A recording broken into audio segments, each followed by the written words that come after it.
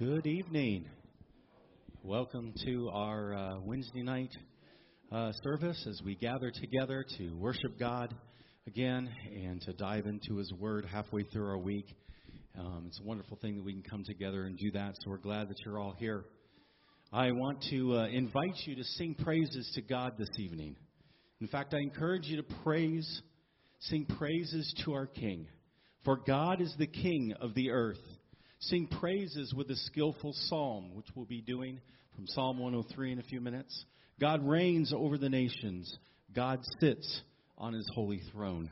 That's why we're here, to worship the God that sits on the throne and is in control. Let's stand together and worship Him.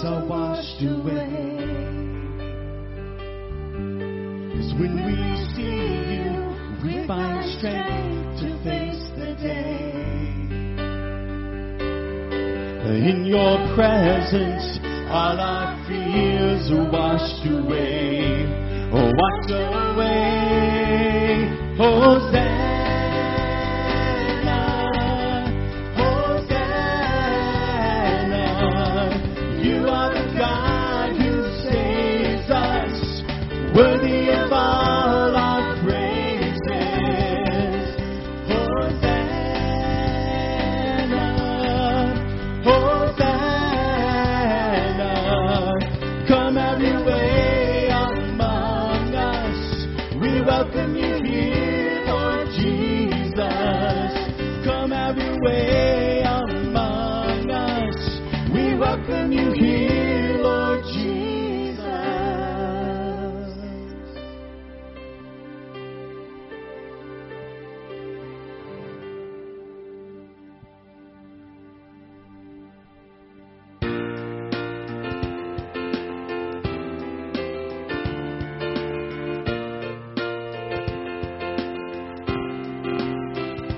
Bless the Lord, oh my soul, oh my soul.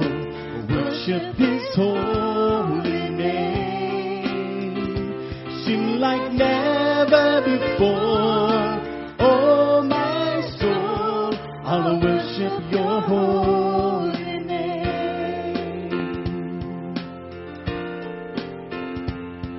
The sun comes up, it's a new day dawning. It's time to sing Your song again. Whatever may pass and whatever lies before me, let me be singing when the evening comes. Bless the Lord, oh my soul, oh my soul. Worship His holy name. Sing like never before, oh my soul. I'll worship Your holy name.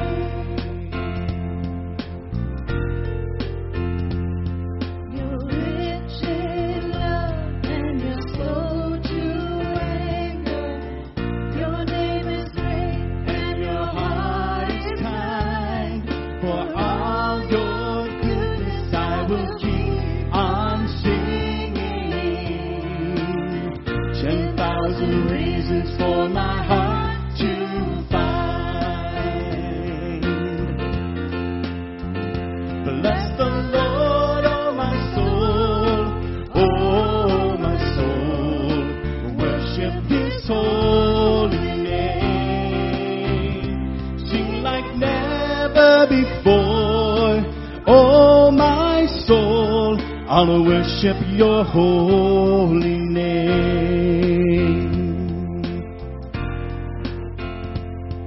And on that day when my strength is failing, the end draws near and my time has come, still my soul will sing Your praise unending.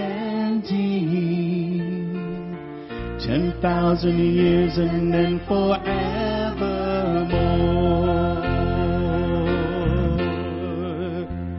Bless the Lord, oh my soul, oh my soul.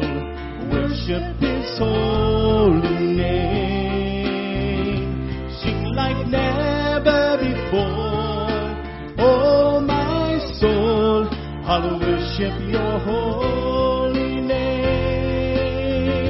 Bless the Lord, oh my soul, oh my soul.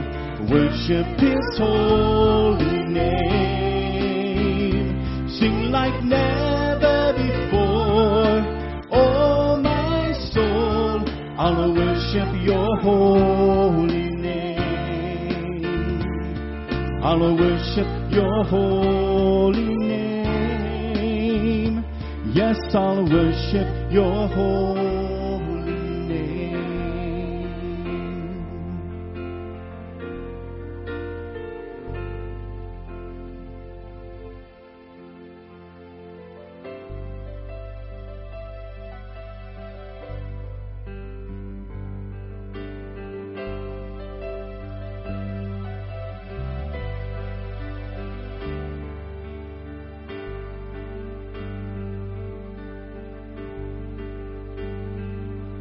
There's a reason why the curse of sin is broken. There's a reason why the darkness runs from light. There's a reason why we stand here now forgiven. Jesus is alive.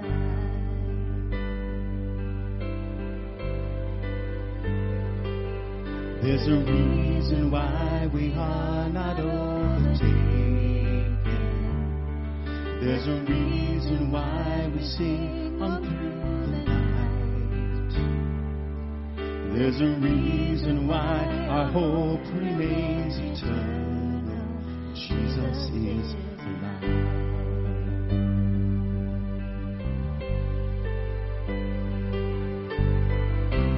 Praise the King. He is risen. Praise the King. He's alive. Praise the King. Death's defeated. Hallelujah, He's alive. Hallelujah, He's alive. There's a reason why our hearts beat courageous. There's a reason why the dead are made alive. There's a reason why we share His resurrection. Jesus is alive.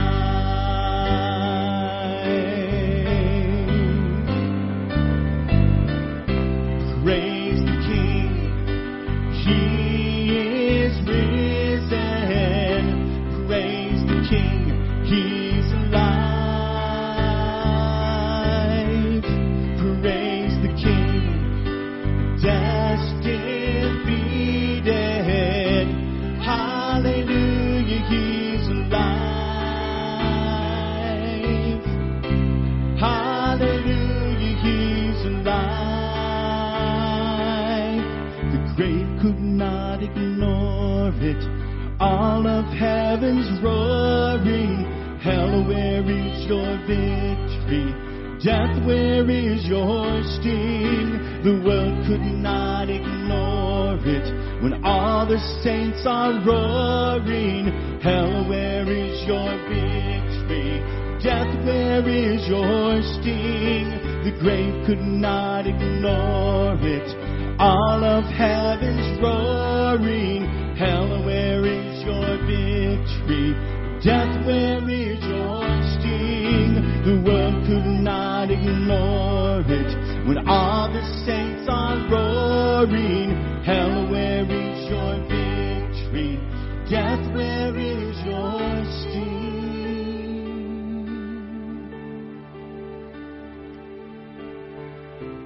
Praise the King. He is risen. Praise the King. He's alive. Praise the King. Death's defeated. Hallelujah, He's alive. Praise the King. Praise the King. He is risen. Praise the King. He's alive. Praise the King. Death's defeated. Hallelujah, He's alive. Hallelujah, He's alive. Hallelujah, He's alive. Oh, hallelujah, He's alive.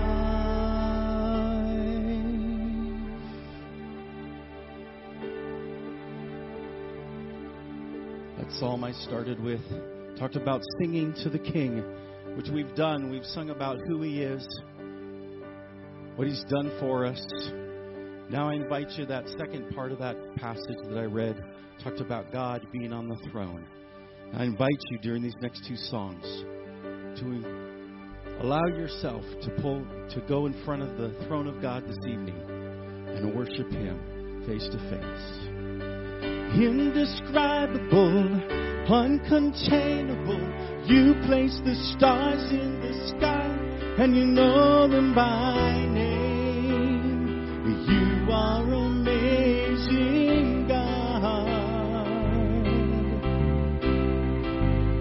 All powerful, untamable, awestruck we fall to our knees as we humbly proclaim, you are amazing, God.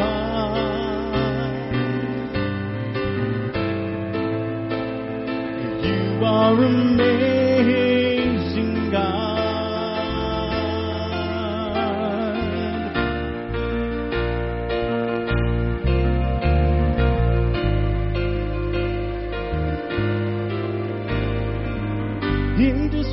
ineffable, uncontainable. You place the stars in the sky, and you know them by name. You are amazing, God. Incomparable, unchangeable. You see the depths of my heart, and you love me the same. You are amazing, God.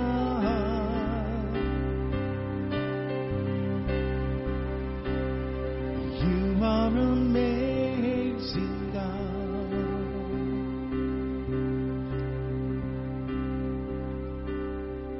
You are amazing, God.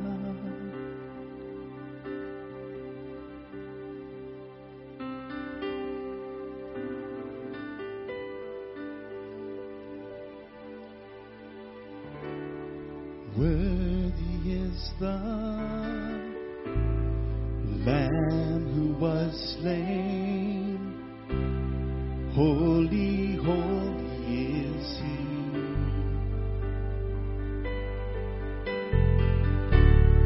Sing a new song to Him who sits on heaven's mercy seat.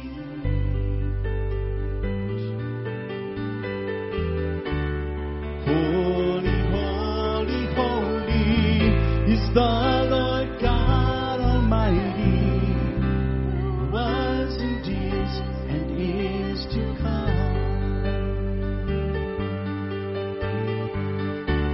With all creation I sing praise to the King of Kings. You are my everything, and I will adore you.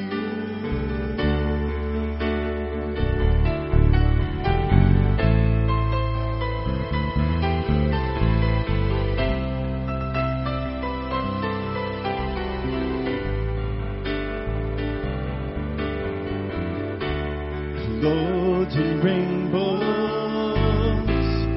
of living color, flashes of lightning, rolls of thunder. Blessing and honor, strength and glory and power be to you, the only wise King. Holy, holy, holy is the Lord God Almighty, who was and is to come. With all creation I sing praise to the King of Kings. You are my everything, and I will adore you.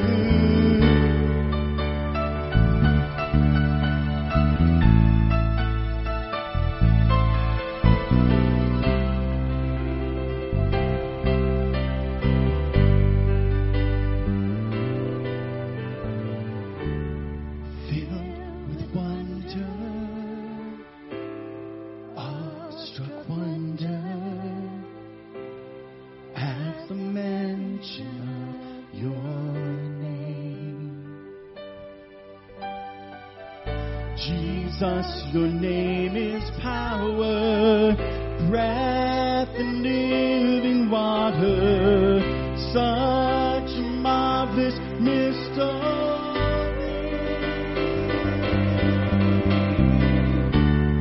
Holy, holy, holy is the Lord God Almighty, who was and is to come. With all creation I sing praise to the King of Kings.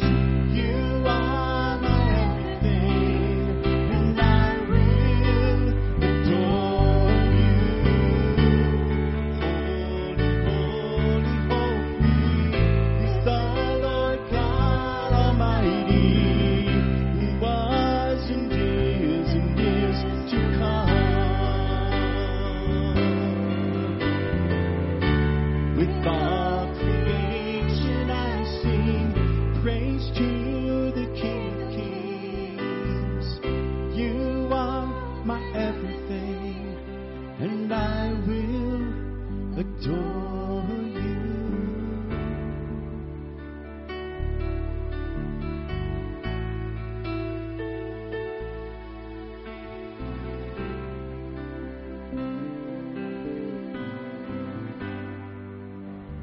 sing, worthy is the Lamb who was slain.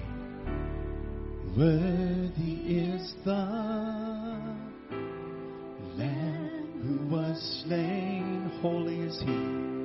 Holy, holy is He.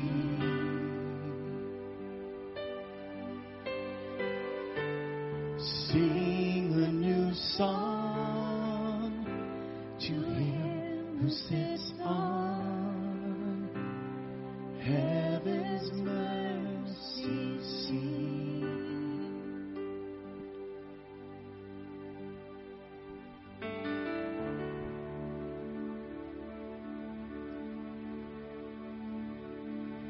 Lord, we thank you that you invite us right into your throne room. We don't have to stand out by the door and knock, but you have invited us to come. We do come humbly because you are a holy God. You are majestic. You are amazing and awesome. But at the same time, we know that we are your children. And just like any father, you love it when the children just come running in. So we're here before your throne this evening, jumping up on your lap and saying, oh God, Father, holy God, we love you. We thank you. We thank you that Jesus went to the cross so that we could be with Christ, in Christ with God. And that we would have your permission to have that personal one-on-one relationship with you. So we worship you. We bow at your footstool and sing, holy, holy, holy, Lord God Almighty. Amen. You may be seated. Amen. Well, if you would open up your Bibles to Luke chapter 19 as we continue our study through the whole of God's Word, and taking a look tonight at Luke 19. We have about 4 more studies in Luke, and then we're going to jump into 1 Corinthians. And having covered some of the Gospels already, Matthew on Sunday mornings, and we've done Mark, we're going to jump right in and take a look at 1 Corinthians after this. And I'm really excited about being able to get there. I'm also excited about Sunday study. On Sunday, we're going to be in Matthew 24, beginning a 4-part series on what's called the Olivet Discourse. So if you're into end times and eschatology, this is going to be something that, especially over the next 4 weeks, that we're going to be taking a look at on Sunday morning. And I want to encourage you to read ahead and study up. There's some really good stuff that's in there. It would be super cool if Jesus came back before we finished it, though, wouldn't it? That'd be great. Also, I'm really excited. God's doing some amazing things, and especially in our men's ministry. I can brag on these guys. We have a men's retreat here in a couple weeks. It's actually a week from Friday. And we started out this journey prepping for it in October. And we booked our speaker, Jim Ramos, for Men in the Arena. He wrote a book called Strong Men, Dangerous Times. And I didn't really understand what the Lord was going to do. We thought, okay, well, we'll do this book, we'll get the speaker, and we'll get going. And so we ordered, by faith, 50 books that went through that. Well, we just sent out our 75th book, had to order 15 more, and we got a bunch of guys signed up. So if you haven't signed up already, please get signed up so that we can make sure that we can accommodate. We really don't have a limit on the men's retreat, but we can put 42 inside the halls, and then we can put some guys in the cabins that are next to it, and that's a week from Friday. So I want to encourage you to, and if you can't go on the retreat, get the book and read through the book. I mean, God's doing some radical things there, so we want to encourage you for that. But tonight we're going to be in Luke 19, and as Jesus is approaching Jerusalem, we left him on the road approaching Jericho, and he had encountered blind Bartimaeus, and he's been doing some miracles. He's getting ready to be able to make his triumphal entry and coming in and doing this. This is Jesus' last really ministry in the field, if you will. He's going to be moving into Jerusalem and doing some work there. He's not quite there yet. He's been doing some great ministry, though. The focus of Jesus' ministry is to reach the marginalized, the least and the lost and the marginalized. He's been healing lepers and casting out demons, healing the sick, giving sight to the blind, and fulfilling that calling. Luke 4:18 really started it off in this mission statement. He says, "The Spirit of the Lord is upon me, because He's anointed me to preach the gospel to the poor. He has sent me to proclaim release to the captives and recovery to the sight to the blind, to free those who were oppressed." And then at the end of verse 10 of chapter 19, we're also going to see him restate that mission statement. So he started with it, and now he's kind of in what's called an inclusio, or bracketing. In verse 10, he says this, "For the Son of Man has come to seek and to save that which is lost." And I love the fact that that's what Jesus does. Is He comes to seek and to save the lost. He didn't come to fix those that thought they had it all together. He came to fix the broken ones. I'm broken. And I know in talking with a lot of you guys, we live in a sense of brokenness. And where Jesus comes and He presents Himself and He finds us, but then there's this human responsibility to respond rightly to Him when He reveals Himself, to really come to Him and to reach out to Him. And that's what we're going to see in our first section here. This guy named Zacchaeus. And if you ever taught Sunday school, there's a song. Zacchaeus was a what? Wee little man. And a wee little man was he. And he climbed up a sycamore tree because the Lord He wanted to see. We actually had somebody on our last Israel trip. I think it was Trudy, wasn't it, that went up, and Beth, and they found a sycamore tree out by the sea, off the Sea of Galilee. We got pictures of them climbing up in this tree. They didn't see Jesus. Although if they would have fell from where they were, they probably would have. But in this, we see that we start with this account. So in 19 verses 1 through 10, it says, "As he entered into Jericho and was passing through, and there was a man called by the name of Zacchaeus, and he was a chief tax collector, and he was rich. And Zacchaeus was trying to see who Jesus was, and he was unable because of the crowd, for he was small in stature," or we would say in this PC world, vertically challenged. "And so he ran on ahead and climbed up the sycamore tree in order to see him, for he was about to pass through the way. Jesus came to the place, and he looked up and he said to him, 'Zacchaeus, hurry and come down, for today I must stay in your house.' And he hurried and he came down and received him gladly. And when they saw it, they all began to grumble, saying, 'He is gone to be the guest of a man who is a sinner.' And Zacchaeus stopped and said to the Lord, 'Behold, Lord, half of my possessions I will give to the poor. And if I've defrauded anyone of anything, I will give back 4 times as much.' And Jesus said to him, 'Today salvation has come to this house, because he too is a son of Abraham. For the Son of Man has come to seek and to save that which is lost.'" It's a powerful passage, and it's something that is true here only in Luke's account, whereas Jesus is passing through. And if you remember it from our trips to Jericho, it's down across the valley full of date palms that's all in that area. And then you would come out of Jericho and you would make the trek going up through the wilderness, kind of the wildernessy area, into Jerusalem. And as the text tells us, as Jesus was going in, notice in verse 1 where it says, "And he was passing through."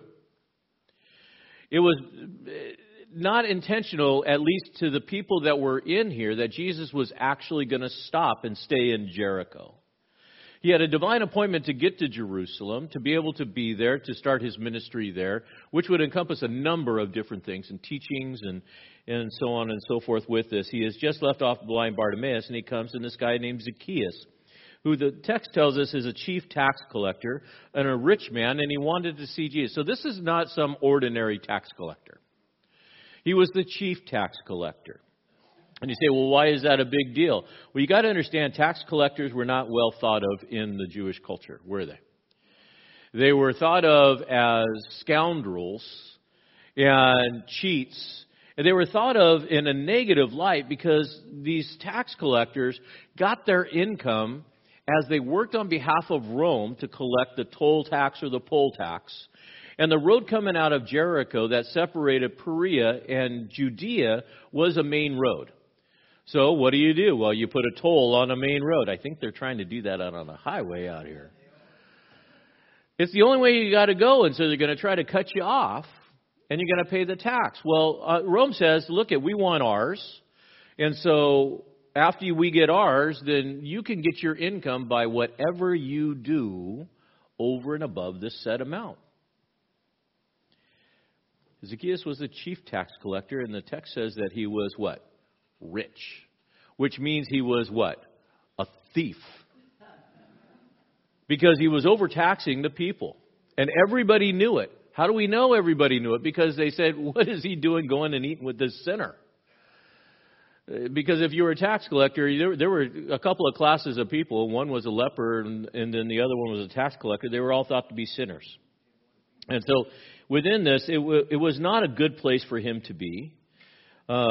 Yet he is there, and he wasn't well liked. And the text says that, interesting enough, that he was short, vertically challenged. He couldn't see over the crowd. Now, what it doesn't tell us is what Zacchaeus knew about Jesus. It doesn't tell us what drove him to want to see Jesus.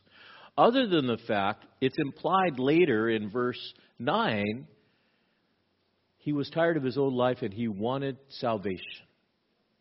Because Jesus notes that. It's interesting that he didn't allow barriers to stop him. There are times in our lives when we have natural barriers that keep us from being able to accomplish a goal, to do whatever we got to do. But he was so driven, I got to see this teacher, this rabbi, this one that's doing the healing of people and raising the dead. I got to see who he is that's forgiving sins. As the chief tax collector, do you think that he knew he was a sinner? He did. Living in a town that everybody hated him? For sure. And in this condition, he was looking for redemption. He was looking for forgiveness. He was looking for something that was gonna help him. He wanted salvation. And so what does he do? He runs. In the Near Eastern culture, it was not dignified for men to run. He runs. And not only does he run, but he climbs up a tree. So this guy, he takes his robe and I don't know if he wrapped it up or he did what he got to do, but he runs, gets ahead of the crowd because Jesus was passing by. And then we see this desire. He really wanted to see Jesus. I think he really wanted to know who his hope might be. He really wanted to be saved. Years ago, when I used to do ministry down in Mexico, I went down to Ensenada, and then if you go down to past Ensenada, there was a little village called Maniodero.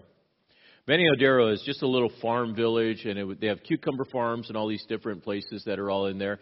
And so the people would live in these large, long metal buildings, and it was super hot. And so they would live outside, and they'd take plastic and sticks and cardboards and try to make little patios and these kinds of things. We were down there doing some ministry, and they said, well, we want to go show the Jesus film in this cucumber farm that's down there. And it was in Spanish, and so we went down, and I had taken some of the kids and a Nazarene pastor that was there, and we went down to this thing. We put up a bed sheet and got the film, with the reel-to-reel projector. Yeah, this is Mexico, right? And so all the people came in, and they went into this thing, and they showed the Jesus film, and then it was my job to present the gospel at the end. The pastor asked me to do it, and so I'm sharing the gospel. Now, mind you, the people that are working in this farm are what's called Oaxacan Indians. So the Oaxacans in Mexico are considered half-breeds. They're Mexican and they're Indian, and they weren't thought well of. If you've ever gone into Baja, Mexico, and they have the ladies that are on the corner with the kids, and they sell the little gum packs, chiclets, they're Oaxacans. And so they weren't well thought of, and they would travel a great distance to be able to get help. talking with his Nazarene pastor, he said that these people would travel all day to be able to get to church. And they would walk. So anyway, I shared the message through the translator, and I asked if anybody wants to receive Jesus Christ as their Lord and Savior, forgiveness of their sins. One person stood up. I'm sharing the gospel, and then I'm leading him in this prayer, and halfway through the prayer he stops and speaks in Spanish to the crowd behind him, which is probably only about 50 people. Yeah, and then turns around and nods his head, and then we continue. I asked the Nazarene pastor afterwards, I said, what did he say? I mean, I know a little Spanish, but not enough. Yeah, and he says, he turned and he looked at me and he says, what I do is not a shameful thing. And I said, well, why would he say that? He says, because he's now going to be removed from his family. Because in the culture, to become a Christian, to step away from Catholicism, especially in that culture, the family would no longer have anything to do with him. But he didn't allow that barrier to stop him from coming to faith and trusting in Jesus. In Jeremiah 29:13, it says, you will seek me and find me when you search for me, note, with all your heart. And I thought about this with Zacchaeus. How many times do we find excuses not to come see Jesus? Well, I woke up late. Well, I'm tired from being up too late last night. I can't seem to get my devotion because I just like to sleep in, or whatever the case may be. Here is a guy who I've got to see him because he's my only hope of having a new life. As Jesus is passing by, something crazy happens. He comes by and he looks up into this tree, which was probably quite a sight. As he's coming by, he looks up into this tree and he sees this man there. And notice what it says, Zacchaeus, in verse 5. Zacchaeus, hurry and come down, for today I must stay at your house. How did Jesus know his name? And originally he was planning on passing through, but he says, today I'm staying in your house. Why? Because today, Zacchaeus, is your day of salvation. This was a divine appointment. He was set aside to be able to meet him, much like Nathanael. In John chapter 1, verses 47-48, says this, Jesus saw Nathanael coming to him and said of him, behold, an Israelite in whom there is no guile. So Jesus said, Nathanael, you're an okay guy. And Nathanael said to him, how do you know me? And Jesus answered and said to him, before Philip called you, when you were under the fig tree, I saw you. Jesus knows your name. When did he know your name? Before the foundations of the earth. When did he see you to be a child of God? Before the foundations of the earth. Did Zacchaeus know that that was his day of salvation? Nope. Jesus did. Did Zacchaeus exert human effort? Yes. But Jesus met him in the condition that he was in, up a tree. And notice what he says to him, the first word of promise. Today, I'm going to be in your house. He doesn't say today you're saved.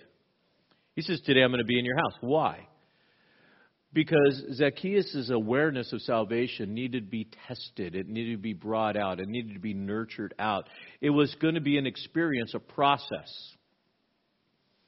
As he gets down, he says, today I'm going to go in your house. Another roadblock, another adversity that Zacchaeus had to overcome was what the people thought. He comes down and what do the people say? This guy, he's going to go eat with a sinner. And you know they said it loud enough to be able to be heard. How do we know that? Because of Zacchaeus' response. As they say, today he's going to go eat with a sinner, Zacchaeus stops and says, they're right. They're right. And he makes this overt commitment, as according to Jewish law and culture, he said, "But Lord, half of my possessions I will give to the poor." Why? Because benevolence is a mark of repentance. Benevolence is a mark of repentance. He's been all about himself, self-interest and self-indulgence. And he says, up to half of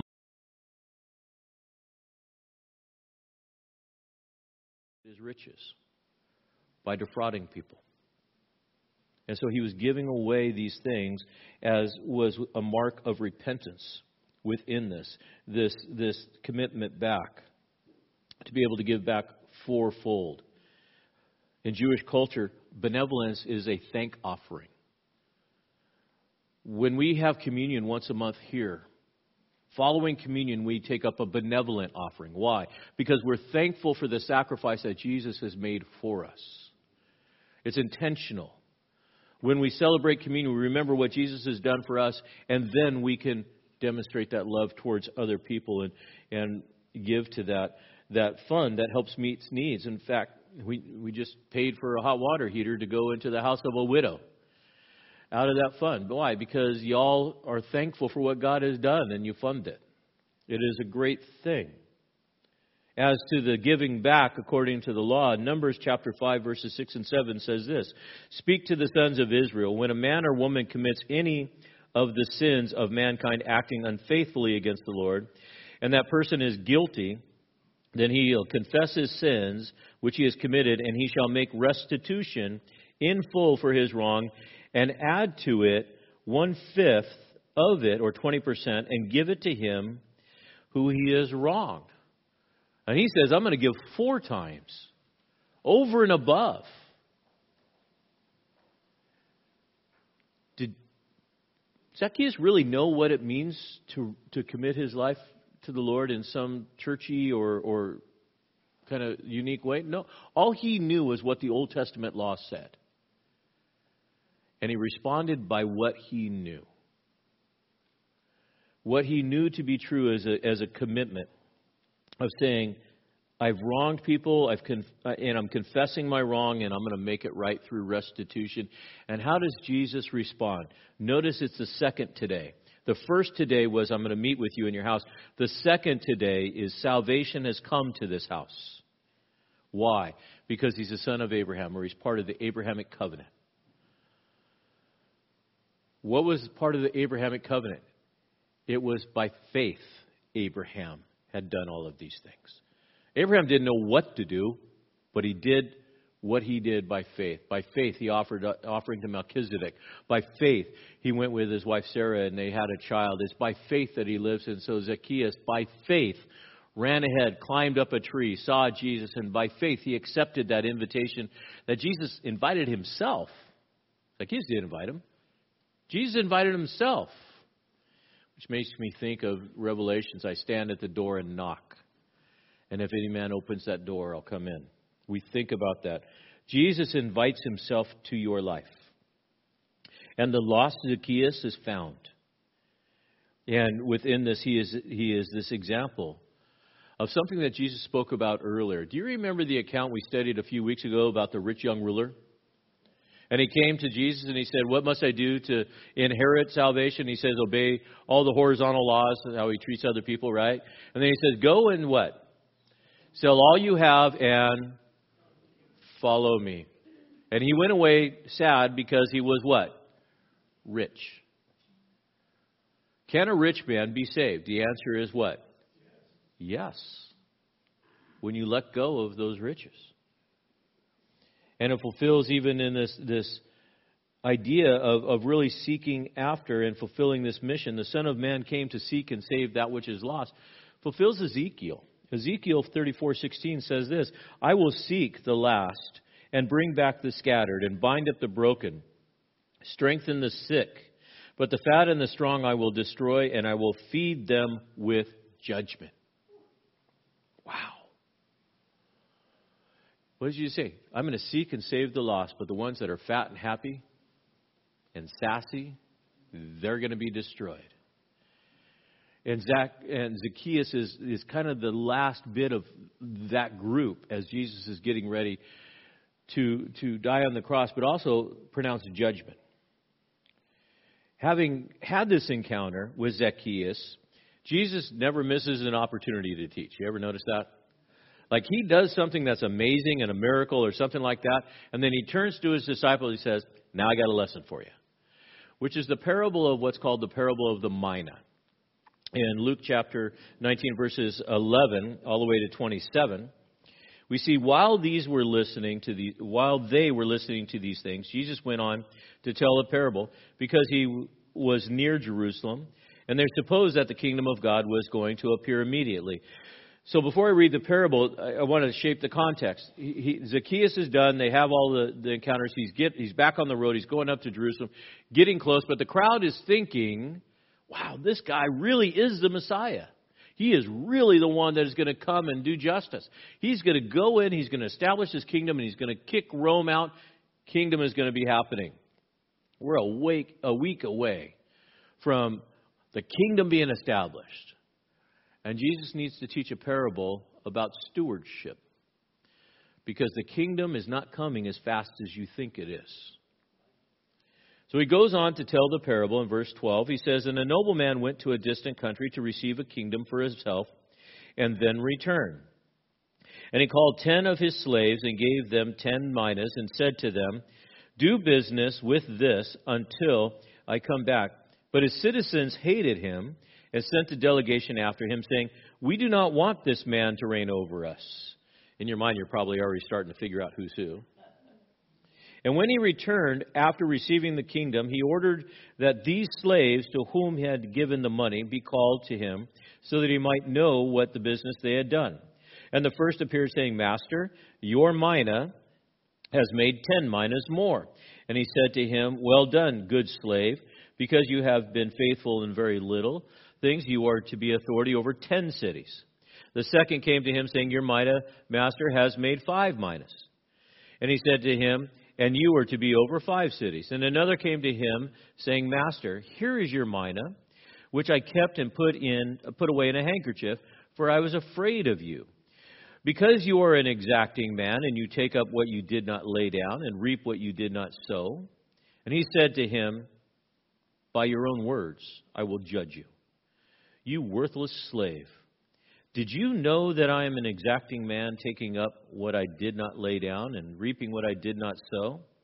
Then why did you not put my money in the bank and have come, and I would have collected it with interest? And then he said to the bystanders, take the mina away from him, give it to the one who has 10 minas. And they said to him, Master, he's got 10 minas already. And Jesus says, I tell you that everyone who has, more shall be given. But from the one who does not have, even what he does have shall be taken away. But these enemies of mine who did not want me to reign over them, bring them here and slay them in my presence. Wow. So we have this picture about stewardship that's given to us. But also we have a picture about sovereignty and accountability and rejection and rewards, all mixed into this parable that is here. It speaks of the nobleman who goes off to become a king, to receive that kingdom. Gone for a while, he leaves his assets with his slaves as a nobleman, but will come back and hold the slaves to account about what he has done. And within this, we see this backdrop of the crowd that's expecting the kingdom to be established right now. And the kingdom's not going to come, as I said, as fast as they thought it would. So the king goes out, and it's very similar to the parable of the talents. If you read in Matthew, and you can do it later, Matthew 25, verses 14 to 30, very similar to the parable of the talents, where talents are given and by the master, and then he comes back. It's all about a master going off and leaving in charge servants and then coming back and holding those servants account. What do we have in common? Well, the servants don't own the kingdom, do they? They're stewards of it. But it's not theirs. They're managers alone. And they will be held to account to this. The other thing is this: while that person's gone, they're expected with the stewardship of the possession, to multiply it. He said, I'm leaving you this, but I want it to work. I want you to produce. I want it to reproduce with that. Why? Because he wants to come back and know that they were faithful. In this account, the nobleman is not a king yet, but he leaves and is given that authority as king and then comes back as king. Well, that's Jesus, who is the Son of God, who will be leaving at his death, burial, resurrection, but ascension when he leaves. And when Jesus the King returns for his millennial kingdom, he's going to expect answers. What did you do with this? It's interesting that in this day, Jesus is using history to be able to teach this. Why? Because in 4 BC, Herod the Great was a nobleman, but he wasn't really king yet until he went to Rome. And in 4 BC, he went to Rome to actually receive the title of king over Judea and Perea within that land. His son, Herod the Great in 40 BC, Archelaus would become the same way king in 4 BC. So Herod the Great in 40 BC had to go to Rome, receive his authority, come back. In 4 BC, his son would also do the same thing and come back and rule within this. What else do we see in this parable? Well, not only was the nobleman noble, but went away, received authority, and come back, but in his absence, he distributes 1 mina to 10 slaves and gives them all the same instructions. Do business. Do business while I'm gone. And it implies that when I return, you're going to give an account. When Jesus ascended, prior to his ascension, he gave a command, didn't he? Matthew 28, 19 and 20. Go into all the earth and make disciples, baptizing them in the name of the Father and the Son and the Holy Spirit. In this parable also, there's this group that rejects the authority. Now, who do you think is the group that rejects the authority of the nobleman? It would be the Jews. The Jews rejected the authority of Jesus. They said, we don't want this man to be king over us, right? And so they rejected him. And so all of this is a picture of Jesus' ascension and the interim period in between the ascension and what's called the Parousia, or the second coming of Jesus. It's that gap in that period, that's time, and they have to give the account.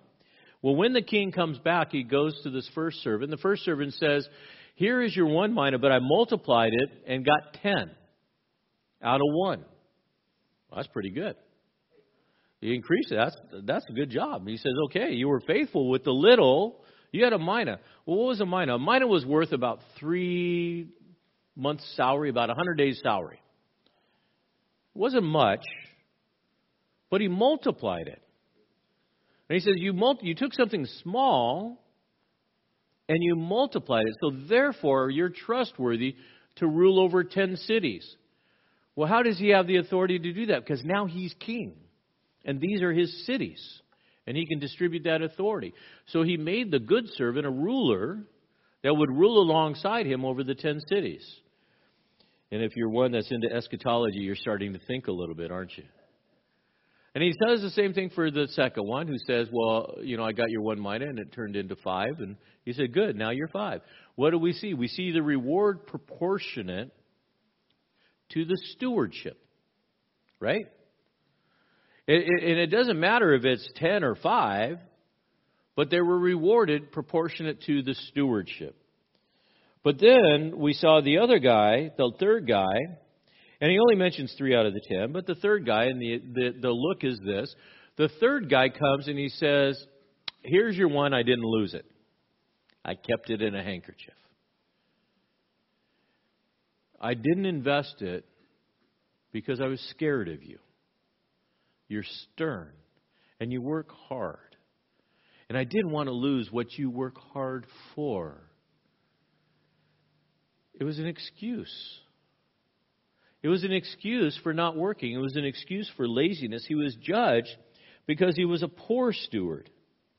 In fact, the servant describes this king as a hard man, and he describes him in a negative light. You're a harsh man.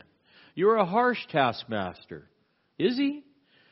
Implies you're not fair. Really? What did he do with the other guys? You just didn't want to work. You didn't want to move it forward. You didn't do anything with it.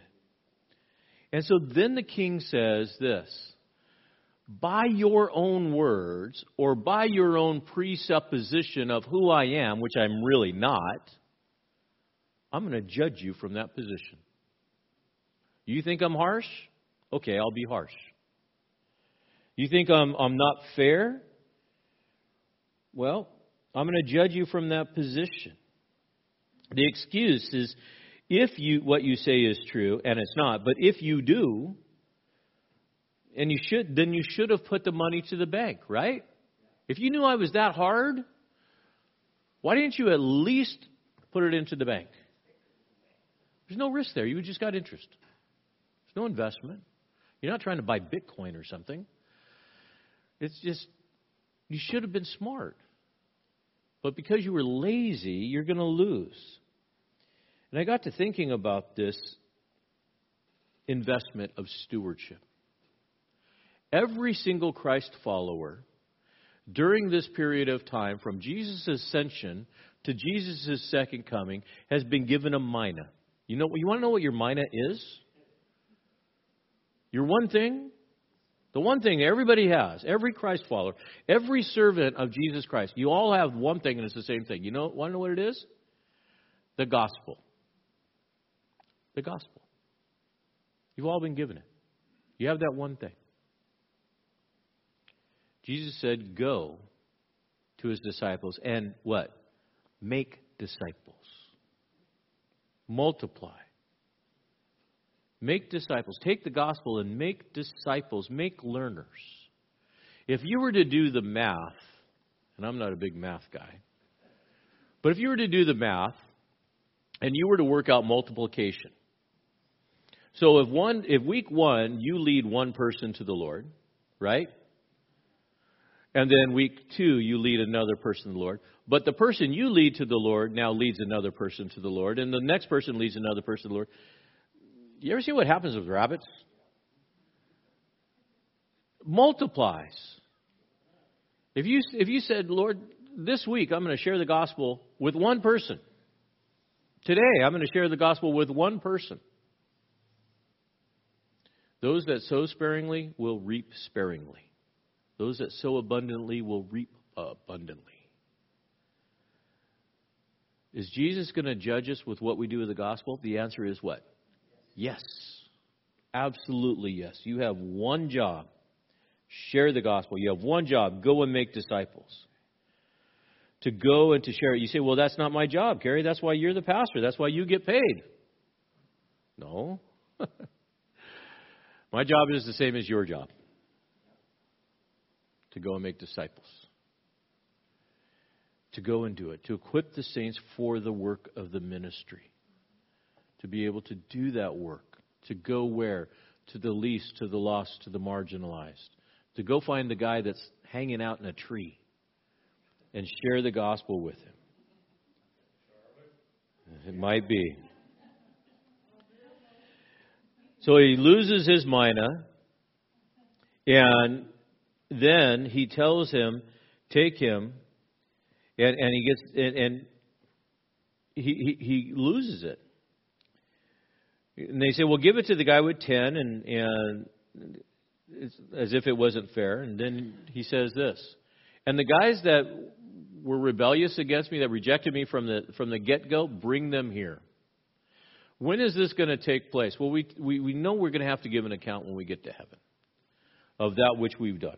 We know in the millennial reign that Israel and Jews that were rejecting Jesus are going to be done. But I think this judgment that he talks about, this destruction, is two-part. The first part is in 70 A.D. when the temple is destroyed, Jerusalem is burnt to the ground, and all of that. But I think the second judgment, where those that are cast out, is going to be the great white throne judgment. Everybody that rejects. within that. It really is about stewardship. Everyone is given the equal opportunity to share the gospel, and everybody is going to be held in account for that. I encourage you to take what God has given to you and watch it multiply. Share the gospel and watch people get saved. Because the King has left for a period of time. And when he comes back, he's going to want to know what we did with that gospel message. As he approaches Israel, or as he approaches Jerusalem, he's coming into town, which gives us what's called the Palm Sunday or the triumphal entrance. Now, we studied this not too long ago, and we're going to kind of go through it again because there's some really cool stuff that I want to bring out that I don't normally get to bring out on a Sunday morning. He says this in verses 28 to 44. It says, after he had said these things, he was going on ahead and going up to Jerusalem. And when he approached Bethphage and Bethany near the mount that is called the Olivet, he sent two of his disciples, saying, go into the village ahead of you, and there you'll enter, and you'll find a colt tied on which no one has ever sat, and untie it and bring it here. And if anyone asks you, why are you untying it? You shall say, the Lord has need of it. And so those who were sent went away and found it just as he had told them. And as they were untying the colt, its owner said to them, why are you untying it? They said, the Lord has need of it. And they brought it to Jesus, and they threw their coats on the colt and put Jesus on it. And as he was going, they were spreading their coats on the road. And as he was approaching near in the descent of the Mount Olives, the whole crowd of the disciples began to praise God joyfully with a loud voice, with all the miracles that they had seen, shouting, blessed is he who comes in the name of the Lord, peace in heaven and glory in the highest. Now some of the Pharisees in the crowd said to him, teacher, rebuke your disciples. And Jesus said, I tell you that if these become silent, the stones will cry out. And when he approached Jerusalem, he saw the city, and he wept over it. If you had known in this day, even you, the things which make for peace, but now they've been hidden from your eyes. For the days will come upon you when your enemies will throw up barricades against you and surround you and hem you in on every side, and they will level you to the ground and your children within you, and they will not leave in you one stone upon another, because you did not recognize the time of your visitation. So we have this Palm Sunday, and if you've been in the church for any length of time, you know that Palm Sunday is the time when Jesus came in. So you got to imagine, Jesus has come up this Jericho road, and he breaks over the top. Bethphage is over to the right, and it's called the House of Unripe Figs. And then you've got Bethany that's over to the left. Mary, Martha, and Lazarus lived in Bethany, and that's where Jesus hung out. That's where he stayed. He didn't stay in Jerusalem. Now, mind you, the Passover is happening this week. That whole hillside would have been full of pilgrims setting up camps. It was a huge, huge olive grove. And fig trees would have been over to the north side of the Mount of Olives. And within this, we see Jesus coming in over this Mount of Olives. And the Mount of Olives isn't really a mountain. Israel likes to brag about things that aren't really all that big. It's a hill. It's just under 3,000 foot in elevation. And you would come down onto the other side, and you would look at the other mount, Mount Zion, which is at about 3,000. It's higher than the Mount of Olives. So they sit off canter a little bit. So Mount of Olives is lower. Mount Zion is higher. And that is where the Temple Mount sits. As you come over the top of it, you would see that across from the Mount of Olives would be a gate called the Eastern Gate, also known as the Golden Gate. And in the middle draw is the Kidron Valley. It's only about 3 miles across. When we go to Israel, we sit on the Mount of Olives and we look across, and you can hear what's going on there. When you're looking across the Kidron Valley and you're seeing down across the draw, you're looking at the platform that the temple used to sit on. And there would be a series of gates. The one that you would look at is a closed off gate today. It's called the East Gate. And there are 2 arches that are right there. And again, if you've been to Israel, you should be picturing it in your mind about now. You say, well, Kerry, why is it closed off? When Jesus came through down the Palm Sunday road, down across the Kidron Valley, he would have come up through the East Gate or the Golden Gate. When you stand on top of the platform where the Temple Mount stood, and you look at the Mount of Olives, it's a direct line through steps that go through the East Gate and go up to the Mount of Olives. It was the common way for everybody to come through. They bricked it up. And then they put on the other side, on the outside, a graveyard. Why?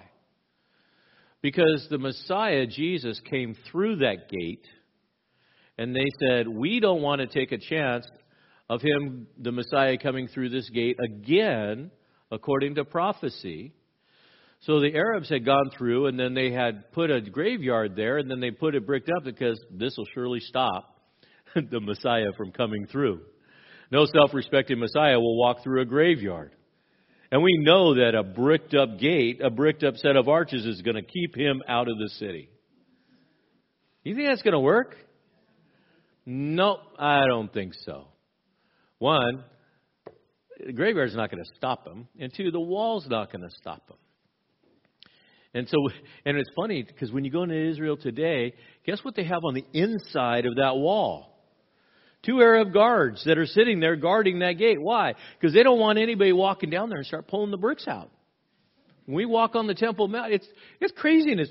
They say we really don't believe in the Messiah. Well, if you really didn't believe, then why are you going to such lengths to keep him from coming back?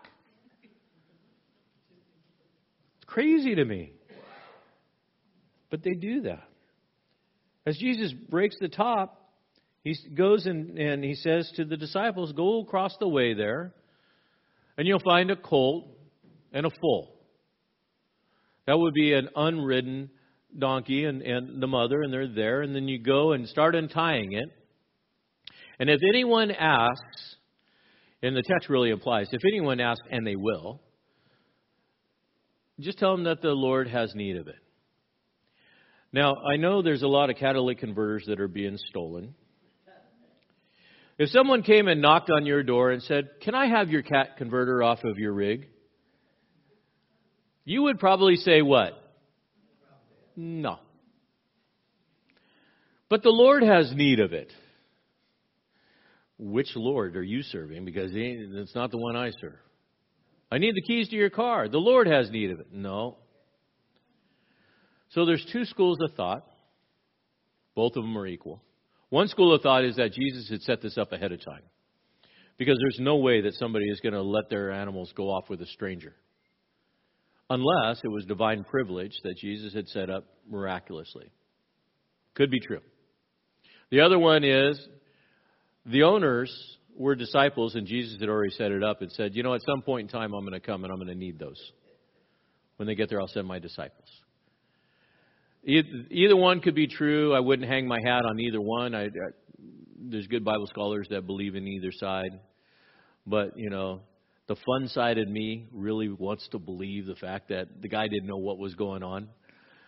And Jesus was just exercising divine authority.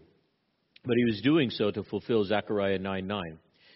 That says, rejoice greatly, O daughter of Zion. Shout in triumph, O daughter of Jerusalem. Behold, your king is coming to you. He is just and endowed in salvation, humble and mounted on a donkey, even a colt and a foal of a donkey. Why? Because Zechariah was a prophecy that says when the Messiah comes, he will come on an unridden donkey. I have played donkey basketball for a number of years. Donkeys are not easy to ride. They got this pointed back, they hurt, and they are headstrong. Let alone ride one that has never been red. So even that in itself is a miracle. But it would have been a marker for the Jews to see him and go, yes, that is why they sung out, Hosanna, blessed is he, because it was the prophecy being fulfilled. The next time that Jesus comes back, it won't be on a donkey, it'll be on a horse, Revelation 19:11. And I saw heavens open, and behold, a white horse, and he sat upon it, faithful and true, righteous, and he judges and wages war. What's the difference? Jewish kings would come in on a colt and a donkey because it meant peace. But when they would come back on a white horse, it meant that they were victorious. And he would come back in that manner. I want to take a sidetrack, though, because we don't normally get to do something like this. Why this day? Why this specific day? If you have your Bibles, turn them over to Daniel chapter 9, verses 34 to 37. There was a specific day that Jesus had to come into Jerusalem in order to fulfill prophecy. Have you ever heard of the 70 weeks of Daniel? Biblical prophecy, it was a timeline that would begin at a certain time, and it would usher in to Palm Sunday, and then it would usher in, based on a timeline, the end of the age. The Bible is completely accurate. You can't debate it. It's historically accurate. It's literally correct. Daniel chapter 9, verses 24 to 27. We're not going to do a super deep dive, but I want to do it from the standpoint of dates. It says, 70 weeks have been decreed for your people and your holy city to finish the transgression. Notice, to finish the transgression. 70 weeks to finish the transgression. What is the transgression? It's the rebellion. It's the rejection of the Messiah. It's Israel's sin.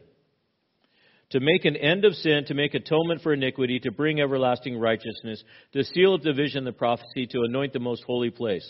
So you are to know and discern that from, note, the issuing of the decree to restore and rebuild Jerusalem until the Messiah the Prince, there will be 7 weeks, 62 weeks, which equals 69, and it will be built again, and the plaza and the moat in even times and distress. Then after the 62 weeks, the Messiah will be cut off, have nothing, and the people of the prince who is to come will destroy the city, prince being Satan, and the sanctuary, and its end will come with a flood. Even to the end, there will be war, desolations determined. He will make a firm covenant with many for 1 week. So now we're at 70 weeks. But in the middle of this week, he will put a stop to the sacrifice and the grain offering, 3.5 years in. And on the wing of the abominations will come one who makes desolate, even until the complete destruction. One that is decreed is poured out on the one who makes desolate. The 70 weeks of Daniel gives us a start date of a time clock.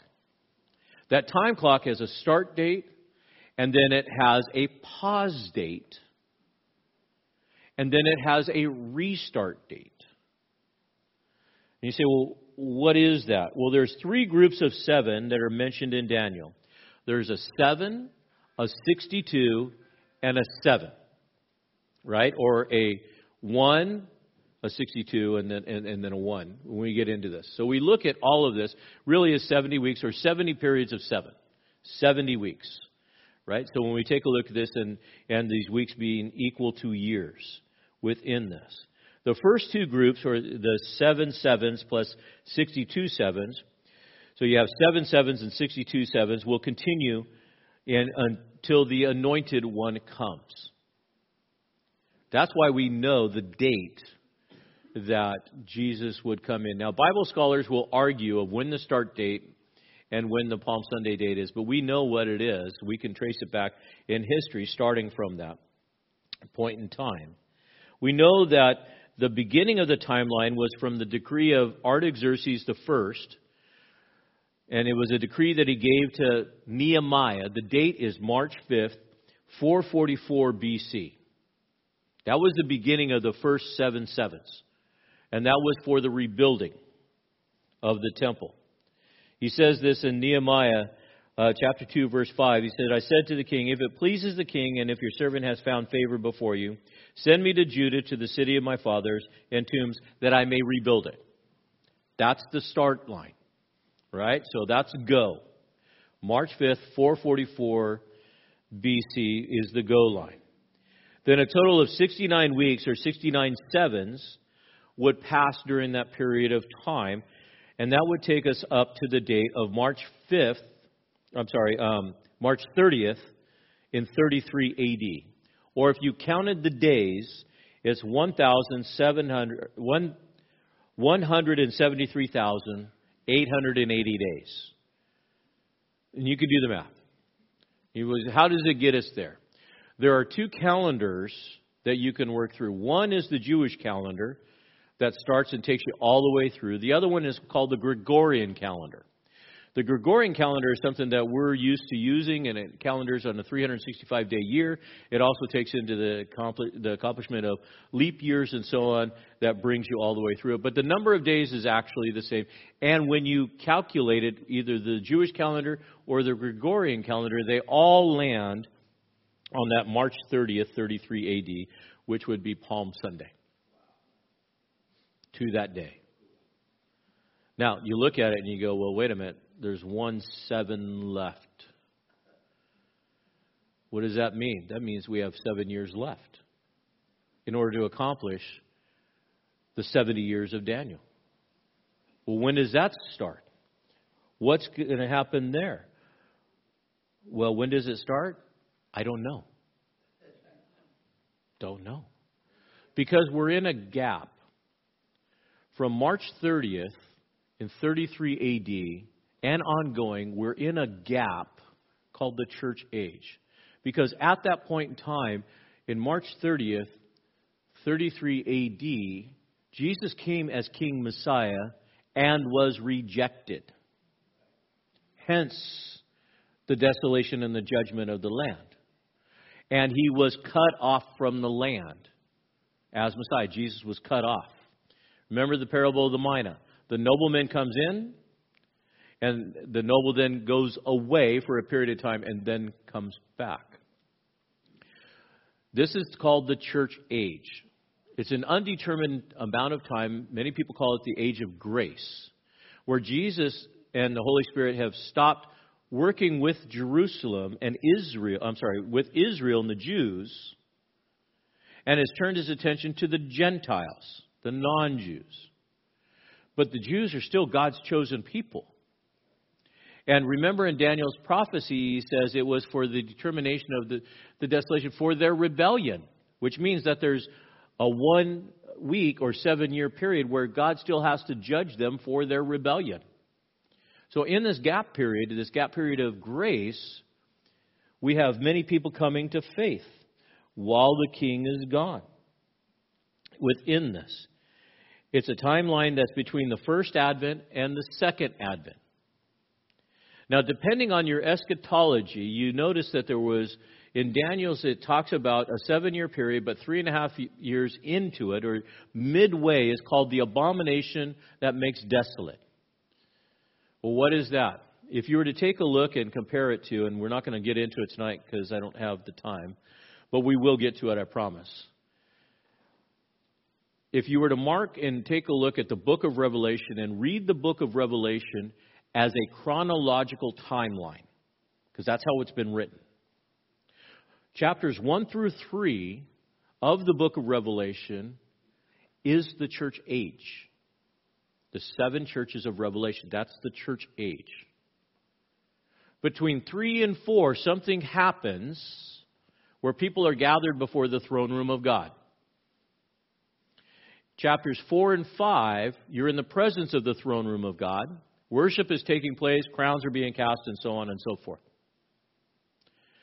There is a single timeline that happens that we're on. But chapter 3 has a break in that timeline. Chapters 4 and 5, I believe, and this is called a pre-tribulation rapture position.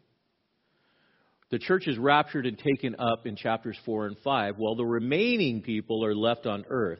Chapters 6 through 19, the Great Tribulation period. At the end of 19, when Jesus comes back on the white horse, as we read, after the marriage supper of the Lamb, he returns with the saints that are in heaven, back to earth, and judges the earth as king. Second advent within this. That's the second time he comes down. In the rapture, he doesn't come down, but we meet him in the air. 1 Thessalonians chapter 4, verses 11 to 14. So we look at that. That's the rapture, what's called the rapture, and that's a pre-tribulation rapture. Why? God hasn't appointed us unto wrath. Now, in chapter 6 of Revelation, and I know I'm throwing a lot at you, you'll find 4 horsemen.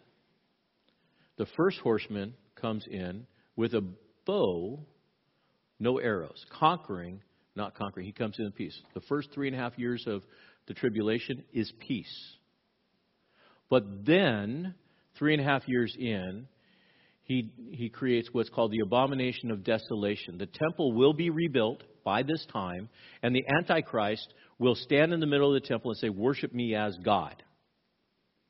Creates the abomination of desolation. We'll be talking about it in the coming weeks in the Olivet Discourse. That's why I'm not getting into depth.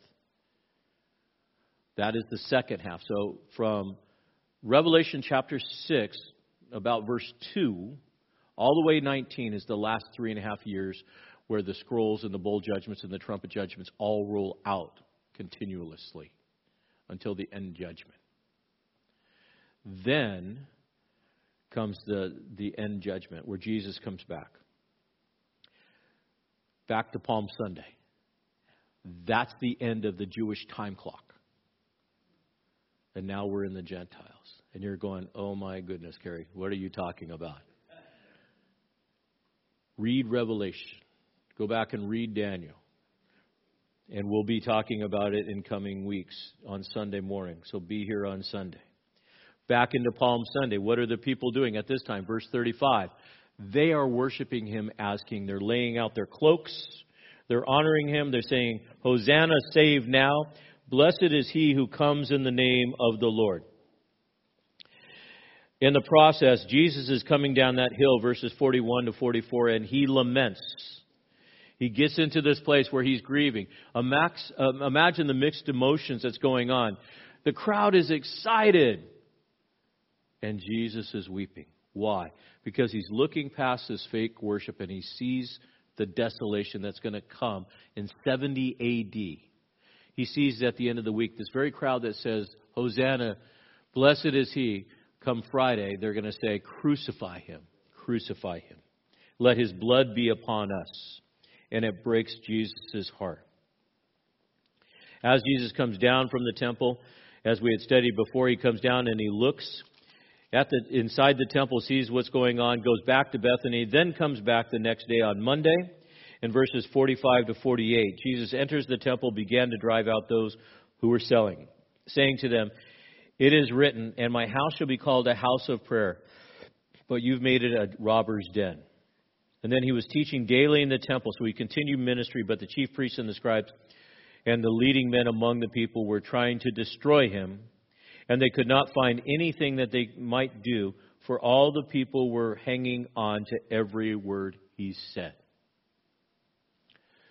So we take a look at this and we see what's going on. And then if we match it up to our Sunday morning study, we are now together. Whereas on Sunday, we're going to be picking up on the Olivet Discourse where Jesus leaves midweek of his Passion Week. He takes his disciples to the Mount of Olives, and now he's going to unpack for them in the Olivet Discourse end times, eschatology. All of this fit together. Why? So that we would learn. So that we would know. So that we can't go to God and say, God, I didn't know. You do. And when it comes down to it, don't worry about the end times. Don't worry about when things are going to get bad, because they're going to get bad. Sorry. They're going to get bad. It's going to get worse. Don't worry if God's going to take care of you, because he will. God hasn't appointed you unto wrath. Don't worry about when is he going to come and take you home, because he can come take you home any day, so just be ready every day. Leave your bags packed and everything done. No unfinished business. Leave them on the porch and you're good to go. Then what should I worry about? Stewardship. Stewardship. Because remember, the king came back and he said, what did you do with the responsibility that I gave to you? That's what we should worry about. Am I doing the one thing? That's where we need to check ourselves. Don't get so caught up in all of this stuff. Eschatology, end time stuff, that's glamorous. But the reality is, Jesus didn't tell you to be an apologist about end times. Jesus called you to be a disciple maker, so that those that need to know will know, So go find a guy hanging out in a tree. Let's pray. God, I thank you that we can get together, we can study your word, that we can be in this place where we can learn and grow and be challenged by your word. God, you've called us to be your kids, to not just unto salvation, but to bring that salvation to many. Lord Jesus, your mission was to seek and to save that which is lost. And then you delegated us to continue in that mission. Lord Jesus, when you come back and you call us into account and you ask the question, what did you do with the opportunities I afforded to you? May we be able to present to you a work that is well done. Your gospel multiplied, disciples that have come to faith, people that are on the margins, knowing that they're loved and that they've met you, Lord Jesus. But in light of all of this, Maranatha, come, Lord. Let's close out this time with a worship song. Let's all stand before the Lord.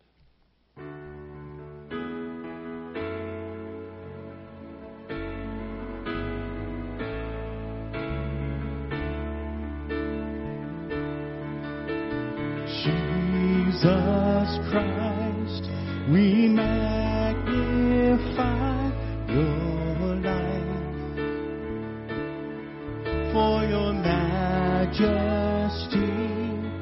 we crown you King of Kings.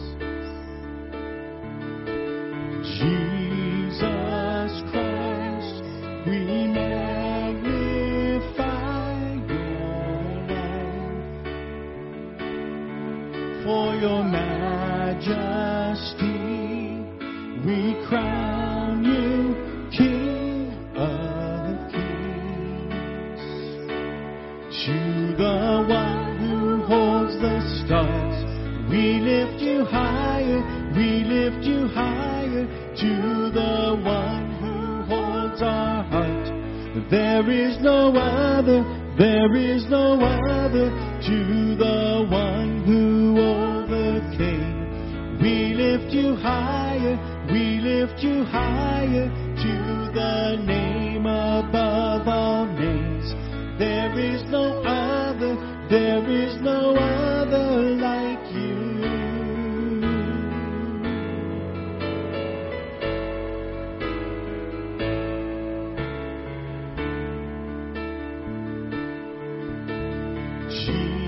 Jesus Christ, our perfect sacrifice.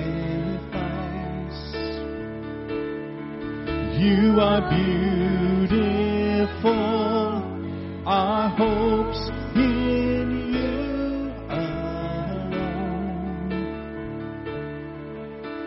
Jesus Christ, our perfect sacrifice. You are beautiful, our hopes in you alone. A perfect sacrifice as we head out. Jesus Christ, our perfect sacrifice. You are beautiful, our hopes in you alone. All God's people said, amen. Praise Jesus. We'll see you on Sunday. Thanks for joining us in the study of God's Word with Pastor Kerry Wacker. We'd love to have you join us in person for worship each Sunday morning at 9 a.m. or 10:45 a.m. We also meet Wednesday nights at 6:30 p.m. Warren Community Fellowship is located at 56523 Columbia River Highway in Warren, Oregon, between Scappoose and St. Helens. For more information about Warren Community Fellowship or about WCF Ministries, call us at 503-397-4387. And don't forget to like us on Facebook.